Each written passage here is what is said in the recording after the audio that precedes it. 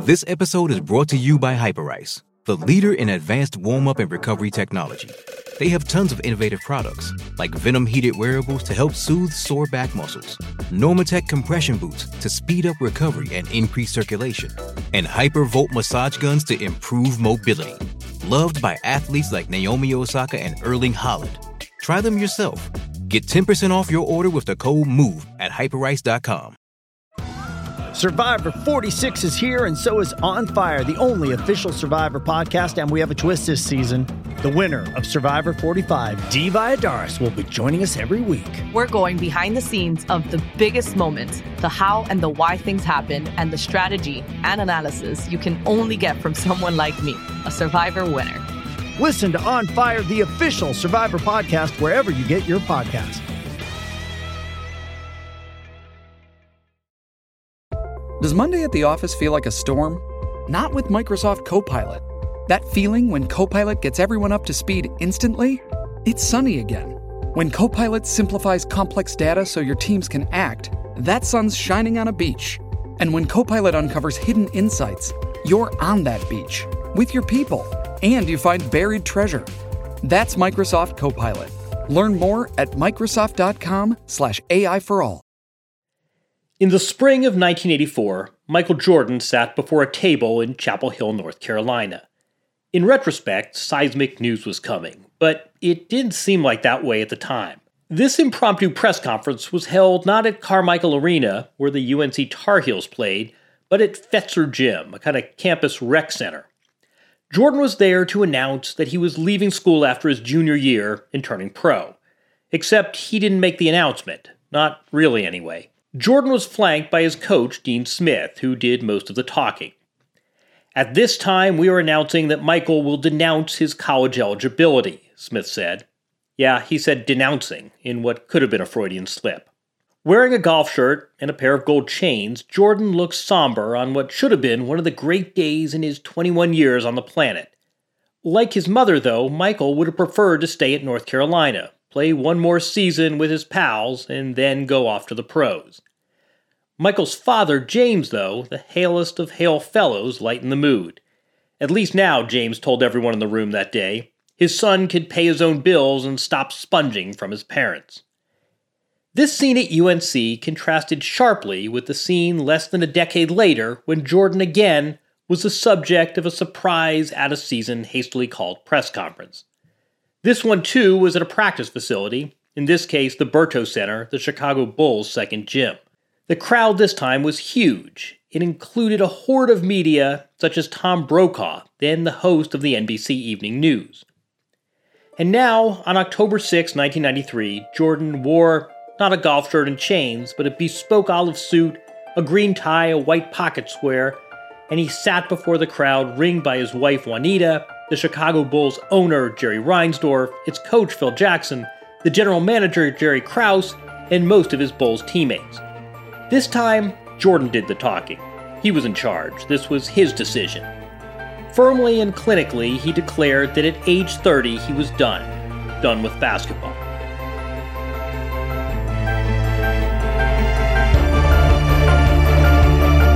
I'm very solid with my decision of not to play the game of basketball in the NBA. It's not because I don't love the game. I love the game of basketball, I always will. I just feel that at this particular time in my career, I've reached the pinnacle of my career. I've achieved a lot in that short amount of time, if you want to call it short. But I just feel that I don't have anything else for myself to prove.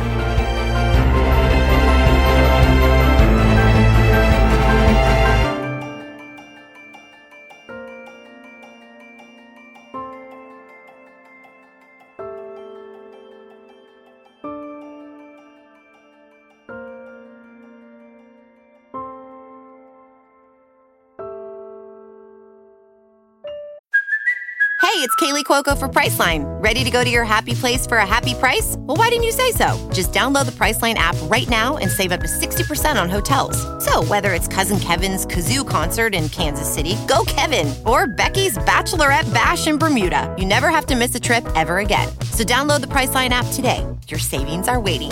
Go to your happy place for happy price. Go to your happy price, Priceline. With threats to our nation waiting around every corner, adaptability is more important than ever. When conditions change without notice, quick strategic thinking is crucial. And with obstacles consistently impending, determination is essential in overcoming them. It's this willingness, decisiveness, and resilience that sets Marines apart. With our fighting spirit, we don't just fight battles, we win them. Marines are the constant our nation counts on to fight the unknown. And through adaptable problem solving, we do just that. Learn more at marines.com. Introducing Royal Caribbean's newest ship, Icon of the Seas, the ultimate family vacation. The ultimate 6 slides, 8 neighborhoods, 0 compromise vacation. The ultimate never done that, can't wait to do it vacation. The ultimate chillin' by a different pool every day of the week vacation. This is the Icon of vacations. Icon of the Seas, arriving in 2024. Book today. Come seek the Royal Caribbean. Ships Registry, Bahamas. Michael Jordan was coming off his 3rd straight season leading the Bulls to the NBA title, and his 7th straight scoring title. But he was calling it curtains. He could have quit right there and gone down as one of the best ever, no doubt about it. We have this moldy cliche about athletes going out on top. Well, he sure was on top. As the New York Times put it, like Alexander the Great, Michael Jordan said he had no more worlds to conquer. Except he kind of did. In June, the Bulls had won their 3rd straight NBA title. So why not defend home court and go for a 4th? Jordan's 7 straight scoring titles had him making inroads towards all sorts of all-time records. Why not keep going? Jordan had won the MVP award multiple times before, but that season he'd been beaten out by his pal Charles Barkley. Why not try and win back the top award in 1994? It all just seemed so off-brand.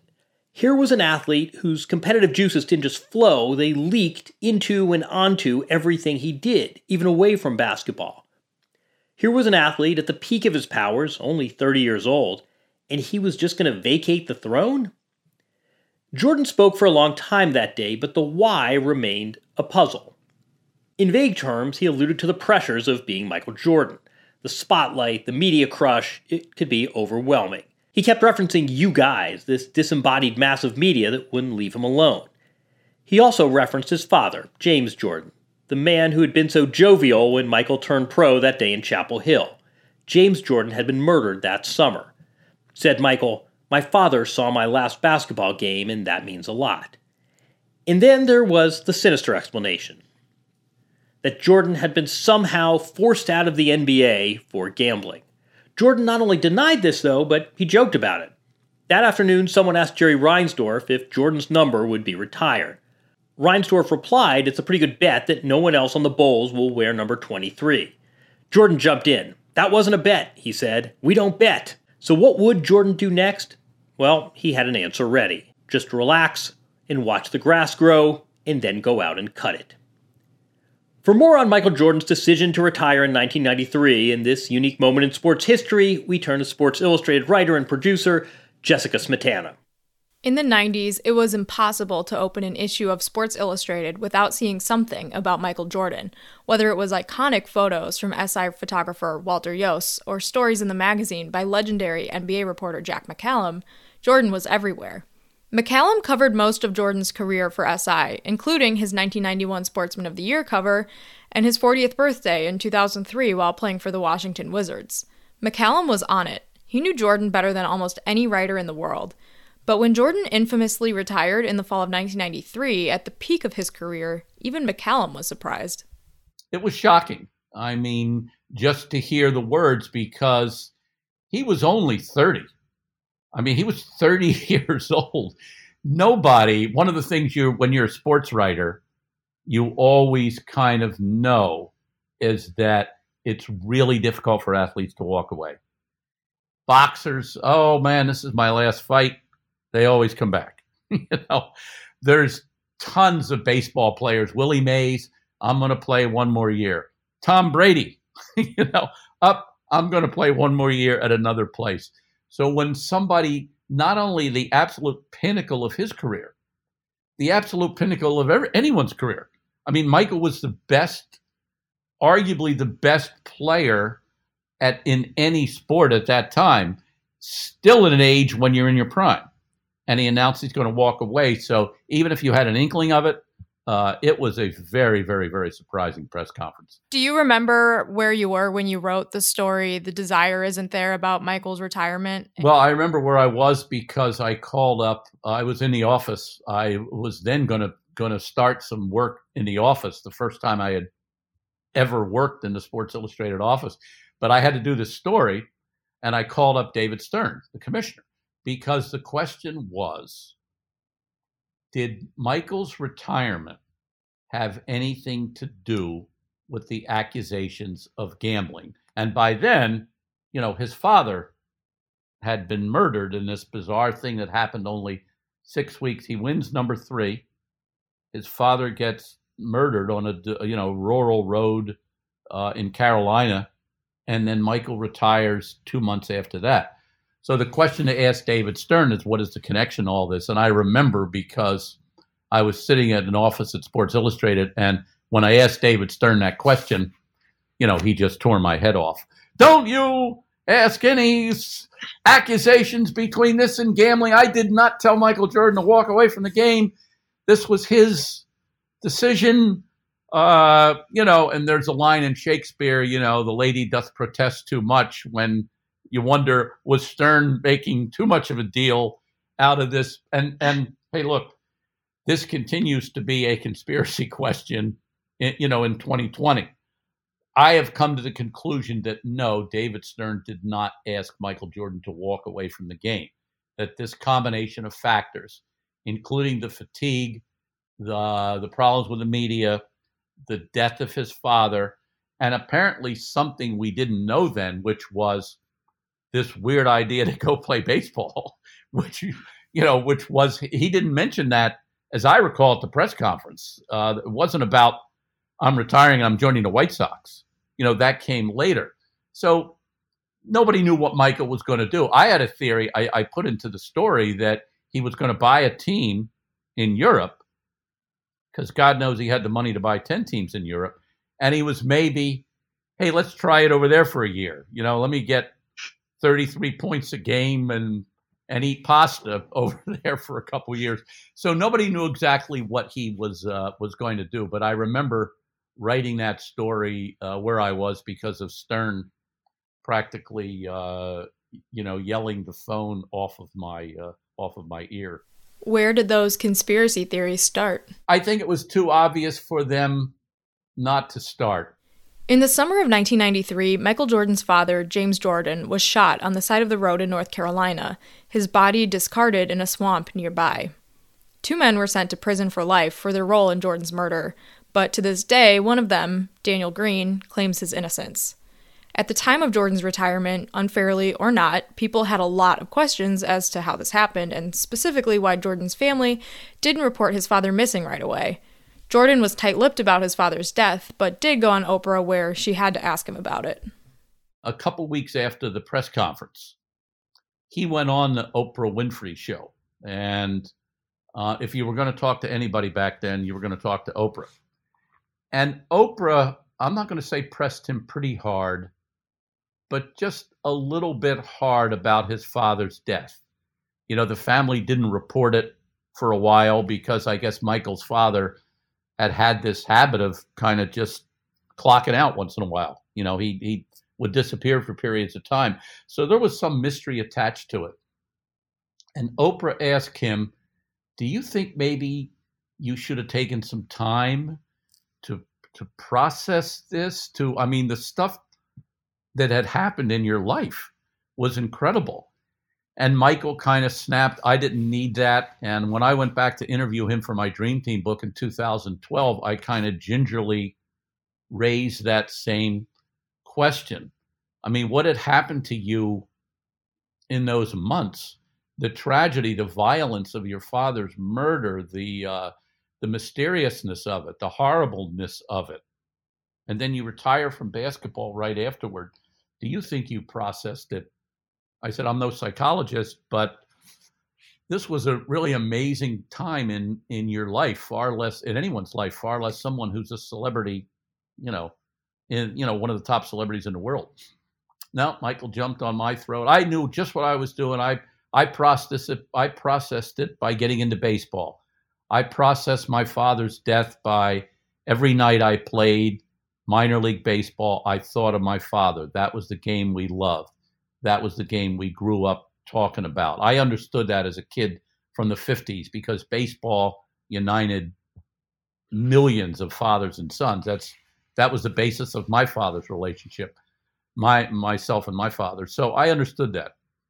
But it was a very interesting thing, these 4 or 5 months of Michael's life, to have gone through the intensity of that was really something. Do you think he knew during the press conference that he was going to play baseball, or do you think that was something that he decided once he had been retired for a few months and realized that he needed sports, he needed to do something competitive, he needed to do something athletic? One of the little tricks that you did when you interviewed someone for the 100th time, I always found, was to get them to talk about other sports that they played. I remember you could always do this with like Larry Bird, that he would talk, not for hours, but he would go on and on about what a great badminton player he was. Like backyard badminton. Man, I was the best badminton player there ever was. And Michael, you could do this with him too, about what other sports he could have been good in. He was a ferocious ping pong player, for example. And we used to talk once in a while, talk to Steve Nash about soccer, And once in a while, one of the things you could talk about Michael was with baseball. But apparently at that press conference, which was in October, none of us idiots asked him if he was going to go in to another pro sport. The default position with Jordan was always golf because he played so much golf.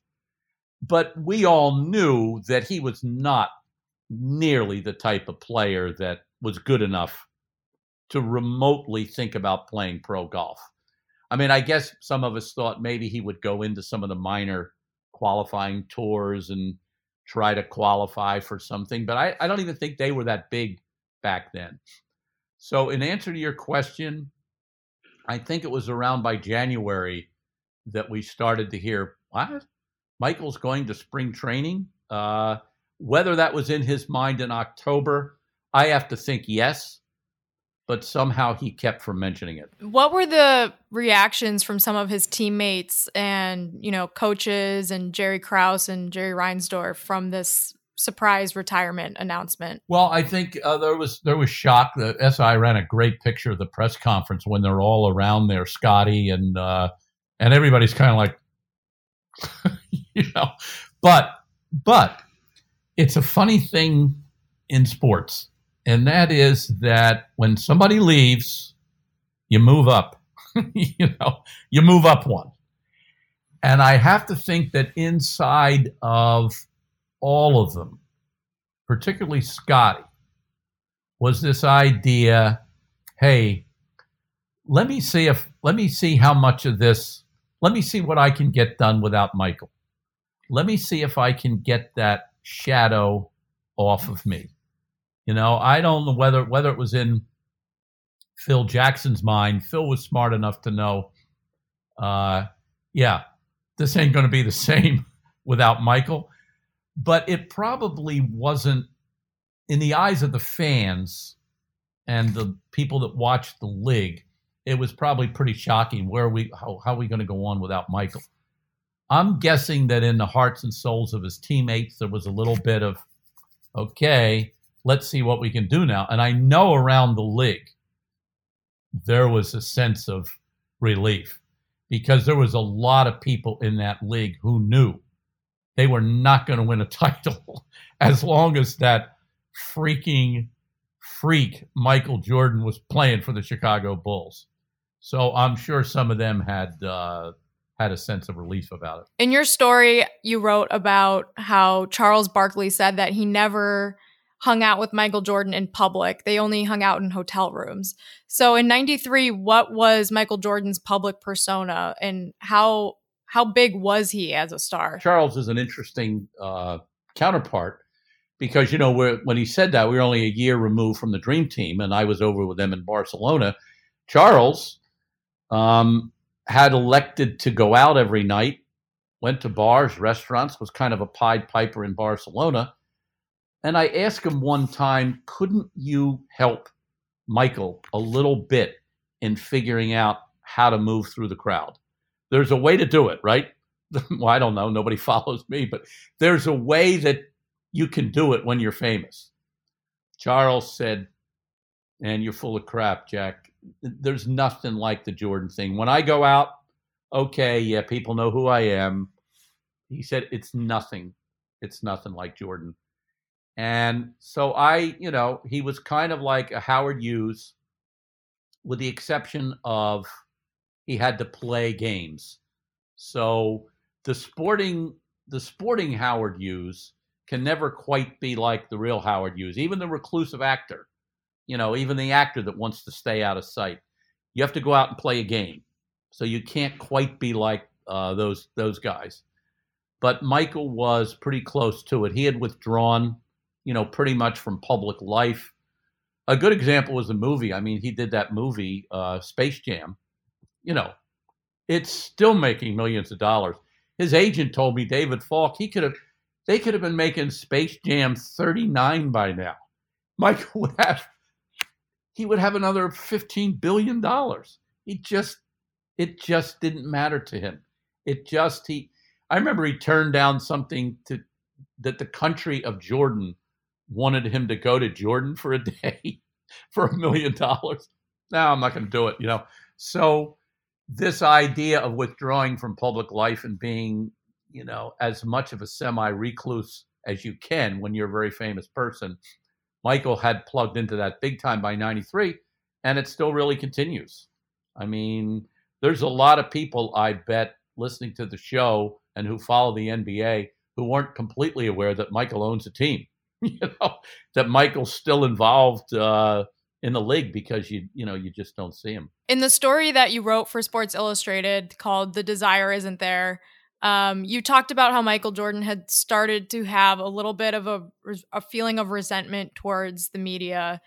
Where did that start, and do you think that played a role in his retirement? Well, he back in 91, when I had done this story with him about Sportsman of the Year, it's the first time I heard him talk about the resentment about Michael Jordan. And what he said was, I didn't know everybody would resent. I thought I was supposed to project a positive image. I thought that's what you were supposed to be. I didn't really realize that everyone now would start to grow tired of Michael Jordan as the positive, relentless person. Well, very soon after that, the gambling debts and the gambling stories and the book written by the guy, Richard Esquinas, that he owed, apparently $1 million in golf bets to, came out. And all of a sudden that perception changed. There was also a great book written about Michael by Sam Smith, who you mentioned earlier, from the Chicago Tribune, called The Jordan Rules, which was about how Michael wasn't the guy we thought he was. Well, to us who were covering him,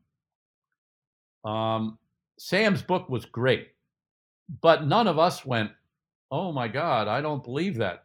We all believed he would smack somebody around in practice. None of us believed the choir boy type of, image. So Michael thought that the media kind of did this, just complete 180 on him. That one day I'm the cherubic kid, and another day I'm the worst person in the world who loses money gambling on a golf course and associates with bad people. So was some of that true?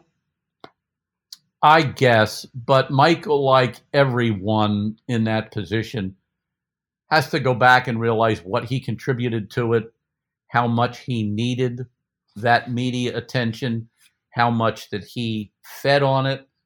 And if I go back and read what I wrote about Jordan, and I would never frighten, it's always too frightening to do that, I would say that I never built him up too much to be a god off the court. And I never really tore him down too much when it became apparent that he's a human being with many frailties. I thought I stayed in the range, and I'm sure a lot of other people did. But in this age that we started to get into, the other thing that factored in there was that it was the beginning of the tabloid age. I mean, we didn't, there weren't cell phones by the time when we started covering Michael. By the time we were done, it was getting a little bit into that more of a tabloid age and the talk radio age. It's only a kick, a jump, a block. It's only a serve. It's only a tackle, a run. It's only for the fans. After all, it's only pressure. You got this. Adidas.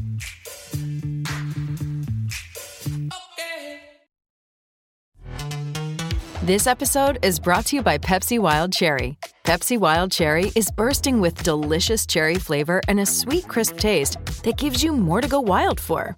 Getting wild may look different these days, but whether it's opting for a solo Friday binge watch or a big night out, everyone can indulge in their wild side with Pepsi Wild Cherry.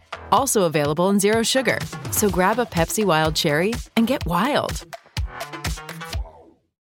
What was your relationship with Michael Jordan like at the time of his retirement? I had, I'm going to write about this, I think, on Twitter. There was a time that when he was going after his first title in 91, and this was really unusual for Sports Illustrated. We put him on the cover 3 straight times during the playoffs. That was really unusual. And I'm not going to say never, but it's not a credit to the story when I had a cover story, yeah, it was nice, but they usually didn't put someone on the cover because the story was great. They put someone on the cover because they want to put them on the cover that week. There's a timely reason to do it. It's going to spark some controversy. Whatever the reason is, once in a while it's a great photo, and once in a while it's a story that may lift it over another story, maybe. But they just wanted to put Mike on the cover because that's what was selling and that's what America was paying attention to. And the third of those stories, the third week, was after the finals. I had to write the wrap up of it. And I met Michael in this breakfast place on Saturday morning. And he looked at me and he said, "Man, I am really sick of you." And I said to him, "I am really sick of you too." Because to try to produce, even though the stories weren't the reason they're going on the cover, you have to put something new into them. So right. There was this feeling of fatigue. So I'm sure he was sick of me. After Michael retired and before he started playing baseball, do you know what he was doing? What did Michael wake up and do? I guess other than golf, which is the obvious thing that he was doing every day. He worked his ass off to be a baseball player. I mean, he went to the cage. He tried to make himself better, hit a lot of balls. I can't remember whether he went to Florida right away or whether he did this in Chicago. As far as I know, he could have installed a batting cage in it, but I know that he really worked on being a baseball player, that he wasn't dumb enough to think that I'm going to take off my baseball sneakers and put on my cleats, and I'm going to be able to get one hit in 100 at bats. Michael did not think that. He knew his limitations, and he worked on them, and he did become a better player. But in regard, you asked me this question 40 minutes ago. I don't know whether that was in his mind at that press conference. That's one of the things I would like to know, if he knew at that press conference what he was going to be doing. But once he decided that, and I suspect it was pretty soon after the press conference, he really started to work on being a baseball player. So it's 2020 right now, and we're still talking about Michael Jordan and this retirement and all of these great Sports Illustrated stories and this incredible career that he had. If you could kind of take a stab at why you think people still want to keep talking about Michael Jordan after all these years, what would you say? What would that reason be? I asked that question myself because every year I teach, most semester, a lot of years I teach college age journalism at a couple different places. And it's usually a sports related course, some kind of sports writing or sport culture media or something like that. And the topic of Jordan invariably comes up from the students more than from me. I do this classroom every year and I've been doing it for 20 years. This classroom out in Hawaii, they're seniors. Every year the teacher has me come on and talk about Michael Jordan. These kids, I mean, they were not, now I'm at the point where they weren't born when Michael was at the second stage of his career. So they never saw him in his prime. And I ask my students this every year. Why is your one of your comparisons or one of your frames of reference Michael Jordan? Why isn't it more LeBron or Steph Curry or Durant or Harden? And one year, this past semester, one in the class answered, I don't know. He seems to exist as sort of this Arthurian legend. He seems to be that kind of, it's almost like stronger, our connection to him, because we didn't see him, because he never had like a human dimension. And his one human dimension is something very powerful, and that is he's a brand. He's a commercial brand. I don't keep up with this, but I don't know, his brand, he's still got to be bigger than, you'd be better to answer this question to me. He's still got to be bigger than LeBron or Kurt, right? I mean. Yeah. I mean, Jordan brand is, if you ask 10 people off the street what a Michael Jordan logo, who it was, everyone would know it's Michael Jordan, Steph Curry? Should anybody have more of like a clothing line or something going on than Steph? And Jordan still dwarfs him. So I think it's this combination of being this very corporeal brand, and then this being this, probably from talking to people like, their father, and now their uncles, and now their grandfathers, hearing people like me talking about him, that the message of Jordan is just so strong that it's inside of their head. Apparently, it's never going to get out. Do I need a job? No. I never had a job. I don't want one now.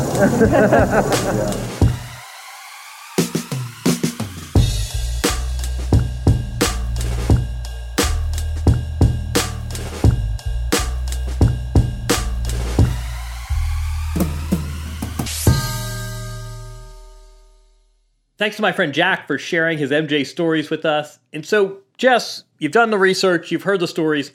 What do you think ultimately was the motivation for Michael Jordan to come back 2 years later? I think that the motivation for coming back was that baseball just really wasn't working out for Michael Jordan. He was not very good at it, at least not really good enough to play at a professional level. And there was also a players' strike in 1995, which kind of forced his hand too. Anyone who you talk to about Michael Jordan, whether it's Jack McCallum or other teammates that he had or coaches that coached him, will tell you that he is the most competitive person that they've ever met. And knowing that he was still physically capable of winning basketball games in 1995 meant that an NBA comeback kind of seemed like a no-brainer. So in 1995, Jordan releases this famous press release that was just 2 words: I'm back. And I think in retrospect, that's one of the things that makes this so strange, right? Here's someone who's just ferociously competitive, and we see athletes, so Serena Williams still out there, almost 39 years old, and Tiger Woods in his 40s, and we see even what Michael Jordan, he would retire and unretire again. I think it makes this decision to retire at age 30 and take off the better part of 2 seasons sort of all the more strange. But I mean, were you satisfied? Did we ever get resolution here? No, I don't think that there is one satisfying answer. And that's actually why I think that this conspiracy theory is still lingering 25 years later.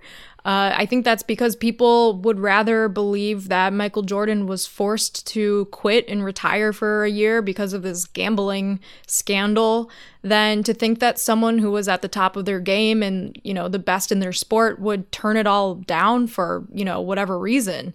So I think it's interesting to look back at 1993 and think about that we didn't know that Michael Jordan was going to come back and win those next 3 championships. And the story would be so much different had that not happened. And, people could be blaming Michael Jordan for retiring and wasting a year of his prime.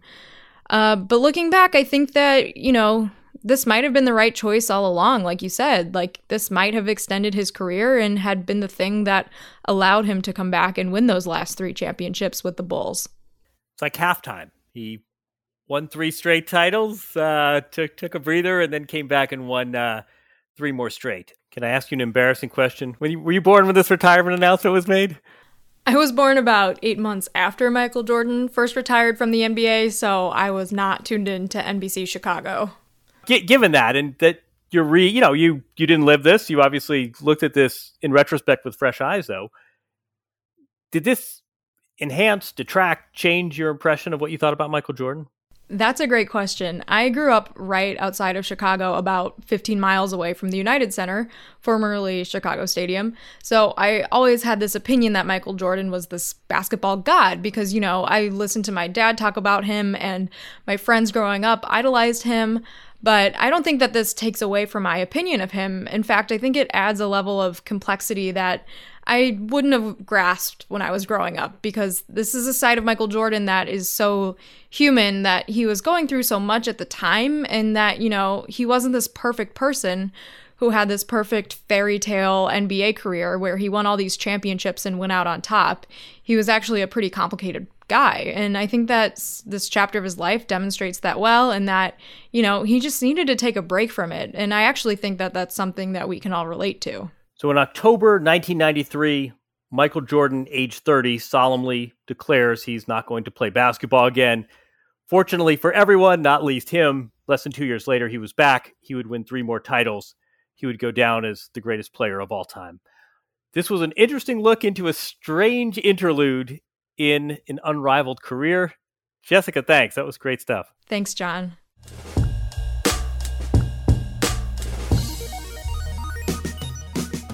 I'm Jon Wertheim. This is Sports Illustrated's The Record. We will have another deep dive from history next week. You can subscribe to The Record on Apple Podcasts, Spotify, Stitcher, wherever you get your podcasts. Keep the guest suggestions coming. Leave a review, and we'll do it again in 7 days. Our episode today was produced by Jessica Smetana. Alex Hampel is a supervising producer on the project and edited today's episode. Our executive producer is Scott Brody, and SI's director of digital projects and product is Ben Eagle. Stay tuned next week for another edition of The Record.